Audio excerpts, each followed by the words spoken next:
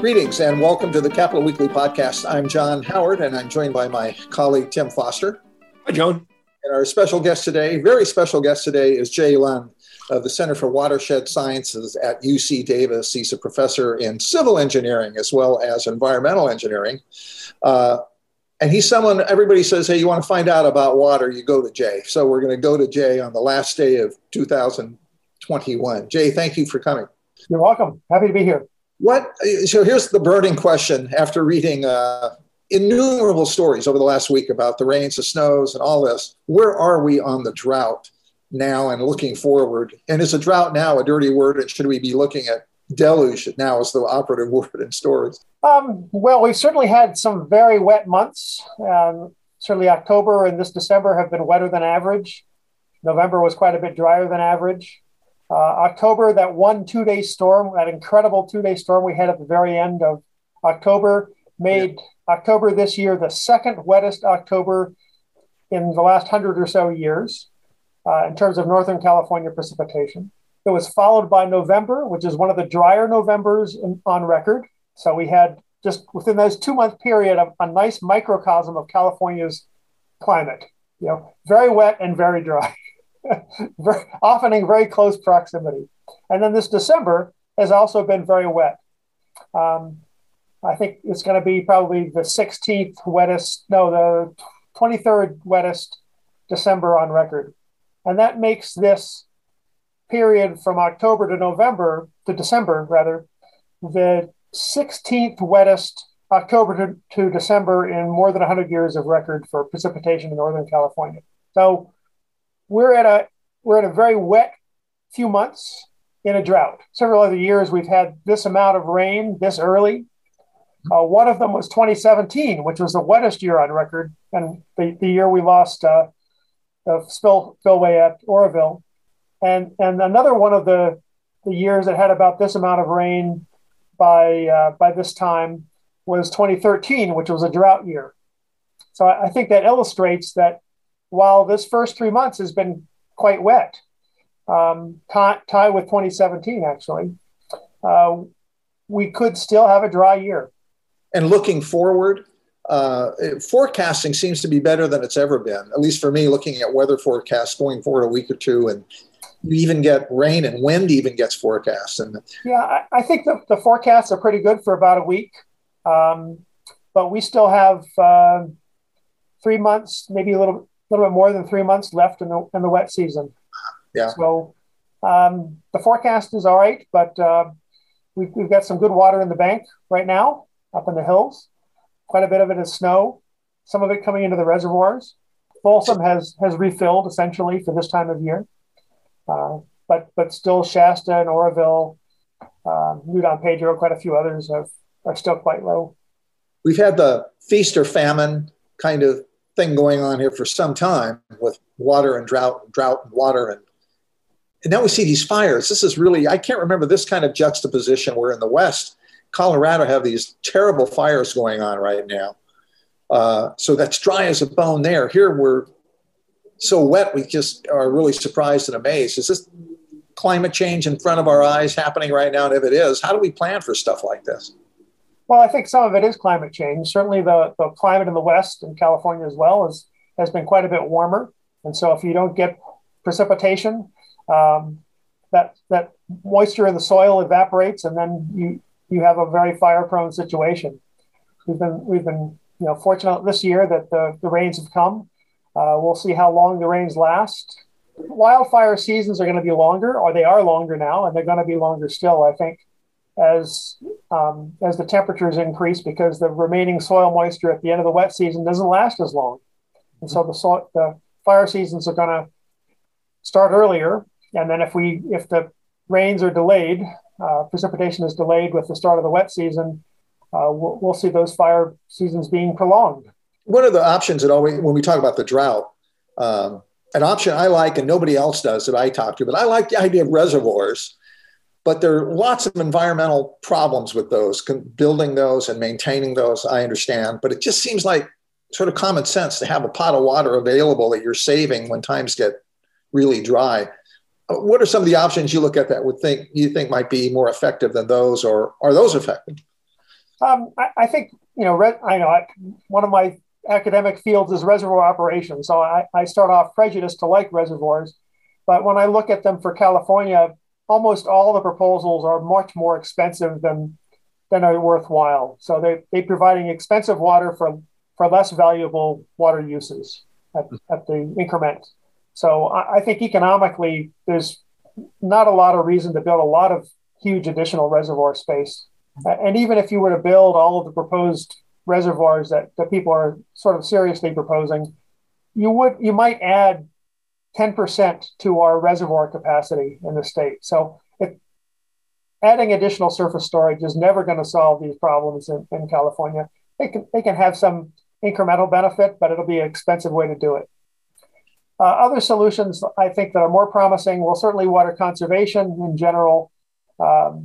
We still have quite a bit we can do there. The storage of water underground for droughts is particularly attractive, particularly down in the Tulare Basin, where we have a lot of empty groundwater space.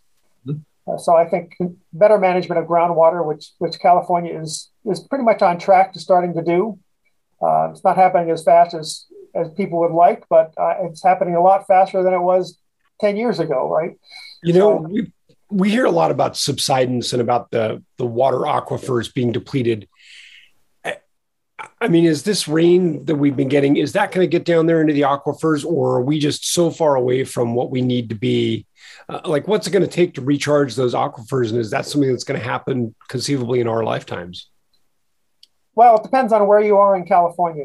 In the Sacramento Valley, we're much wetter up here. We haven't depleted the aquifers nearly as much. The aquifers tend to be well connected to the rivers, and they tend to recharge pretty well. So I think even now we're probably recovering a lot of the extra groundwater pumping we did over the last 2 years of drought.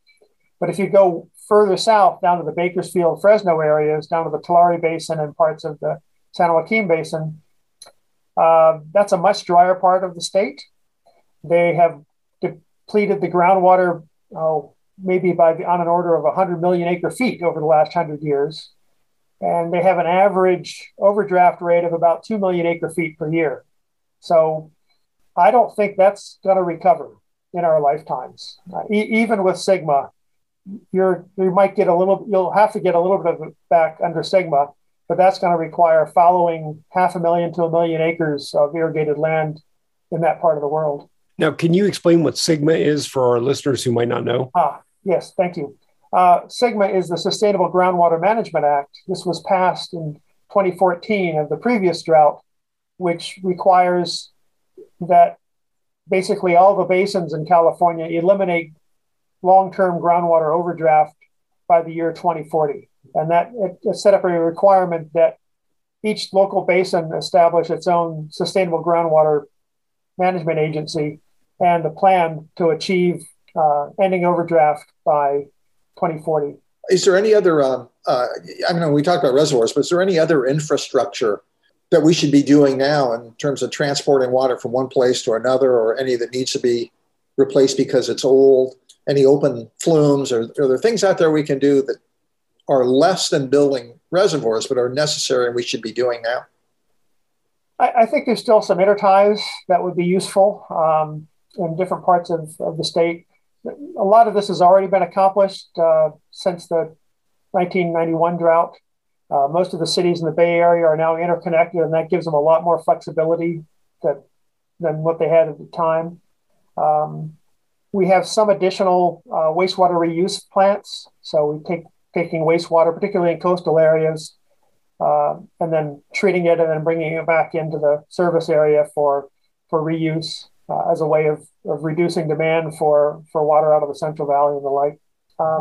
There's, of course, the controversies over having a through Delta conveyance, tunnels or aqueducts or bucket lines, whatever you choose. I think that has some value to it, but you have to be careful how you do it. And I don't know that we've decided what that means yet. That's sort of a great example of where politics and water come together in California. Is that right there? Well, water only becomes political because it's important. What about another weird one? I'll call it a weird one. Desalination. There's actually, I think there's a pilot project going down in Carlsbad, I think, or at least down in Southern California. It's more than a pilot project. They now get several percent. San Diego now gets several percent of its water use from ocean desalination from a Poseidon plant down at Carlsbad, California. This is a very expensive way to provide water. It's certainly something that Saudi Arabia does, and a lot of places that really have no options. Israel does quite a bit of it. Parts of Australia have Perth, Australia uses a desalination plant. So it's something we can certainly do, but it's very expensive. It basically doubles the cost of water. How much, California? And talking about the cost or the amounts rather, how much of our water that people drink in California come through the Sierra snowpack? I mean, or as a result of the Sierra? Why is it? I guess the basic question: why is it so important to all of us? Well, so if we didn't have a Sierra snowpack, if it all ran off as rain, so a very warm kind of climate warming, how much would that affect our drinking water? Is that maybe a different way to phrase your question? Yeah. I don't think it would affect our drinking water very much. I think it would, because drinking water is very valuable. We don't use as much of it, certainly for drinking, but even for cities. But it's valuable enough that we would find ways to store that snowpack in reservoirs and groundwater to make sure we had enough of it. What it really would affect is ecosystems, and it would also really affect agriculture, because agriculture has lower economic value to its water use, per acre foot, and so they're gonna lose out in terms of human water use, and then lack of snowpack is also going to have some pretty big effects on many of the ecosystems, because many of the ecosystems are actually the biology of those ecosystems is cued off of this historical snowmelt pulse.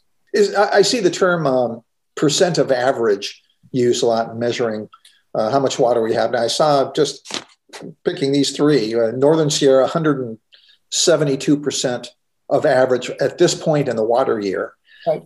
Another Central, 169%, Southern California, 154%. But it makes me wonder, should we redefine what average is, or is that redefined each year? Is that the proper yardstick, do you think? I see some people refer to it as such and such a percent of normal. And I prefer the word average, because average has a statistical meaning which is very precise. Whereas normal, I'm not sure there is a normal anymore. Yeah, no, totally.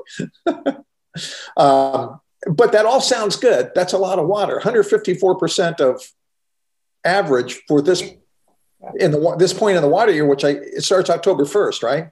It could be much worse. Yes, the water year, our water year is different than our calendar year. Sort of like many organizations have a fiscal year that differs from the calendar year.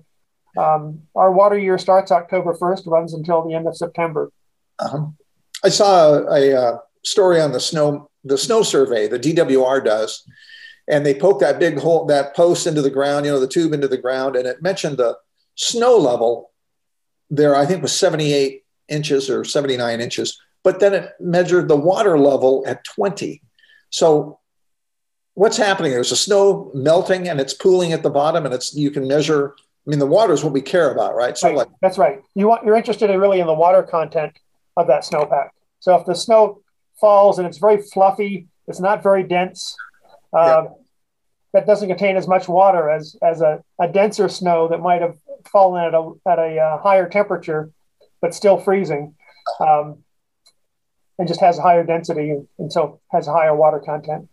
Yeah, I will never forget that year. Gosh, I guess it was about 5 years ago that Jerry Brown went up to the snow survey, and there was no snow. They're just the rod is just on the bare ground. It was maybe the first time ever, or at least the first time in modern history. And for me, that was a real telling point that something was going on. I mean, I already knew that climate change was happening, obviously, but that was an example where I just think this is absolutely not normal. Yeah, it's very unambiguous when that happens. It's really stark. It was amazing. Basically, a dirt flat up there at Echo Summit. It was just some of the more some of the stranger options for getting more water. One of them, I haven't heard this lately, so I guess this is totally discredited, was pulling an iceberg down from Alaska and bringing it into San Francisco Bay. Is there anything, and is that not that particular plan, but taking icebergs, I guess you get them from the cap that's already melting and dissolving, right? And bringing them down here. Where did that go? Well, I mean, there's a saying in water that, particularly among economists, that there's no such thing as water shortage, but there's always often a shortage of cheap water. And so I think that's really very true for California. We very rarely have true shortages of water. It's almost always possible to get water to a particular place if you're willing to pay enough for it. And very reasonably, there's a lot of things that we would not do just because it's not worthwhile. Well, and I remember, I hate to say I don't remember who this was that proposed it, but one of the candidates in the recall proposed shipping water, I believe from Kentucky. There had been some terrible floods. And he said, well, why can't we build a water pipeline from, I forget which of the eastern states it was, but I was thinking, people really do not understand exactly how difficult an infrastructure policy is, because he floated this with a straight face. It was not a joke. And I'm sure that there were probably people out there taking him seriously, but I just think, really? You think you're going to run a pipeline, 2,800 miles or whatever it would be? Anyway, yeah. So people have all sorts of solutions, but they all kind of fall apart as soon as you put any kind of logic and cost to them. Yeah, most of these proposals, if you just pencil out the costs, you'll see that they're not really reasonable. Mm-hmm. And then you get to the environmental and political and all the other considerations that people like to talk about. But the economics alone clears the deck of probably 90%, 95% of all the proposals that people make on that are like that. Well, one other proposal you touched on earlier is treated wastewater. And that's something we do now, although as I understand it, we do not put treated wastewater back into the drinking supply. I know that there was John will remember this, there was a toilet to tap movement at some point that never really caught on. But I thought they did. I thought they went back into the into the drinking supply, which seemed drinking water supply. Well, I mean, we treat the wastewater from Sacramento, right? And it goes back into the Sacramento River, and it goes down into the Delta, some of which is pumped out of the Delta and goes to San Jose to be treated again as drinking water. Some of it goes down to Los Angeles and San Diego to be treated again as drinking water. So we do indirect potable reuse of wastewater already. Orange County, California, will take its treated wastewater, treat it again, inject it into groundwater. It sits around in the groundwater for 6 months or so, and then they pump it out, run it through another treatment plant for drinking water. So we have quite a lot of indirect potable reuse that occurs and has occurred for a long time. There are a couple of cities in Texas, I think El Paso is one of them, that does direct potable reuse in the last few years. So I think we're starting to see that direct potable reuse could easily happen in California, particularly down in Southern California. What's the cost on that? It's cheaper than desalting seawater. Yeah, one would think. And I mean, this has a long history. I mean, other countries do this. And if I remember right, the water on the space station is all reused. So we've been drinking this water. And in a theory, there's only so much water on Earth. So we're all drinking the water that's been processed through our systems and our toilets for millions of years. We just don't think about it that way. And it just seems like that's something where it's not a scientific problem. It's not a cost problem. It's a ick factor problem that we just need to get people used to it. Yeah, sometimes I joke that when Orange County does its indirect potable reuse, it spiritually cleanses the water by leaving it in groundwater for a bit. This has a little bit to do with what we're talking about, but I saw a documentary a couple years ago called How Beer Saved the World. And it basically, according to the documentary, it started very definitely with a long time ago, people being very suspicious of the water supply and an unhealthy water supply. And a farmer noticed that standing water, which had covered one of his crops was fermenting, and the rest is history. So maybe the silver lining in this cloud is we'll all start drinking more beer, which I would heartily support. As long as you don't drink too much and drive. Yes, there you go. Jay, one last question. When we look at the best way, I mean, I know you've consulted with government agencies among many others, but if you look at the things we should be doing right now, we need to get started on to sort of buffer ourselves against these extremes. We keep the hot, the floods, then everything in between. What should we be doing right now as a state? Well, I like to tell people that, in California, we do a terrible job managing water, except when you compare us to most other parts of the world, we do a pretty good job. So you sort of have to be optimistic and pessimistic at the same time, in the sense that when you look at what we do to manage water, what we developed over the last 100 years or so, we have a tremendous economy, tremendous number of people, and even our ecosystem is generally in better shape than ecosystems and other comparable climates in other parts of the world. Mm-hmm. So in that sense, we do a really good job here, but we need to do better. And I think the ways we need to do better are in using less water, and that's going to include largely reducing the agricultural acreage in California, particularly in areas where we can't sustain it because of groundwater overdraft or salinization.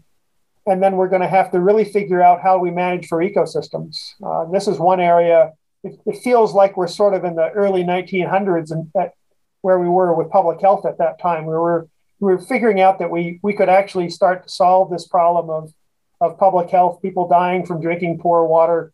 But it really took us decades to get organized and to organize the science to do it and to find ways to fund the treatment and the providing good drinking water for most people. So I think the most important thing we need to do is to organize ourselves to be effective on these problems.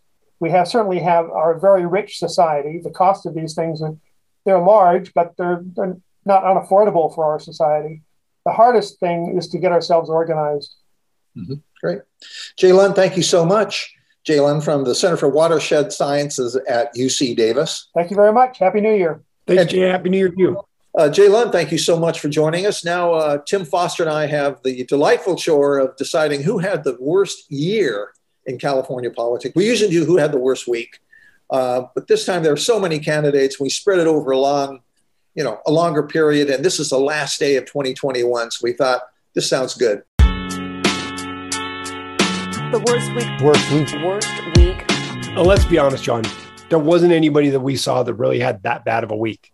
This is the struggle of doing the worst week in California politics. Some weeks it's so slow. There's no one that really had a terrible, terrible week. So we decided we would cheat. And since this is the first podcast of 2022, we'll look back and say who had the worst 2021. So we're cheating. You're coming along with us. You're buying in. You're just as guilty as we are. Absolutely.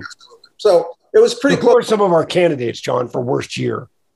Well, we thought Kevin Faulconer, mainstay of Republican politics, long viewed as a statewide candidate, got beat up badly in the recall election to try and oust Gavin Newsom. I don't know if or when he will come back, but that was a big surprise. He clearly was the most professional Republican politician in that group, and he got worked over pretty good. John Cox, who was a governor, a candidate for governor, lost that out earlier to Gavin Newsom, gave a ton of money, and he didn't go anywhere. Those two clearly had a bad year. Mark Ridley Thomas had a very, very, very bad year. LA Times had been investigating him for a number of years, but finally the other shoe dropped, and he was accused of corruption. He was accused of funneling money to USC in order to get his son basically a scholarship, a full paid scholarship to teach over there as well as go to school.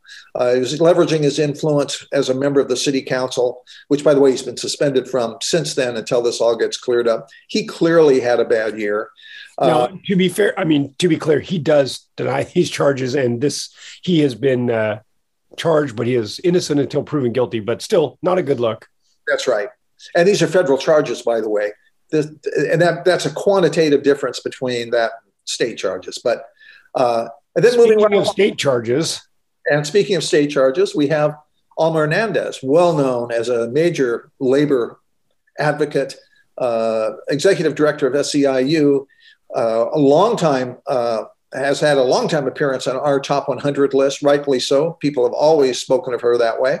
But she and her husband got caught in corruption allegations, money laundering, and some other issues in Sacramento County Superior Court. These are state charges. Among other things, they were accused of funneling money from her.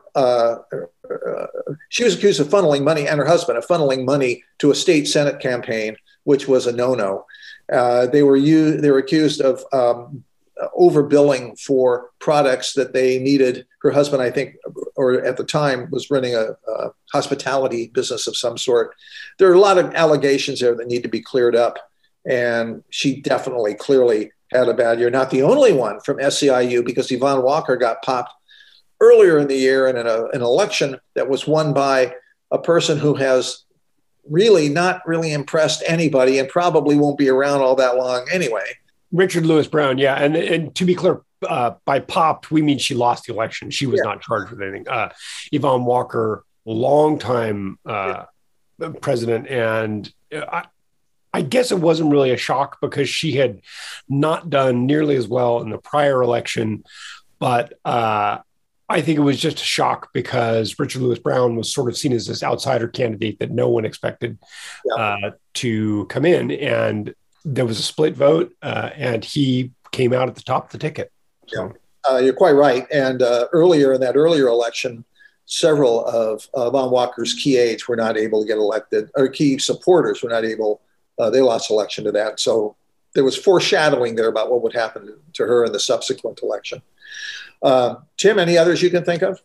No, I think, and to be fair, when we were first talking about this, Yvonne Walker seemed like someone who was a potential candidate for worst year, but compared to Alma Hernandez and compared to Mark Ridley Thomas, she shouldn't even be in the same breath. She'll go on she'll live to fight another day, and I'm sure is sleeping just fine tonight compared to them. So but as far as who had the worst year between the two of them, that you could make some arguments.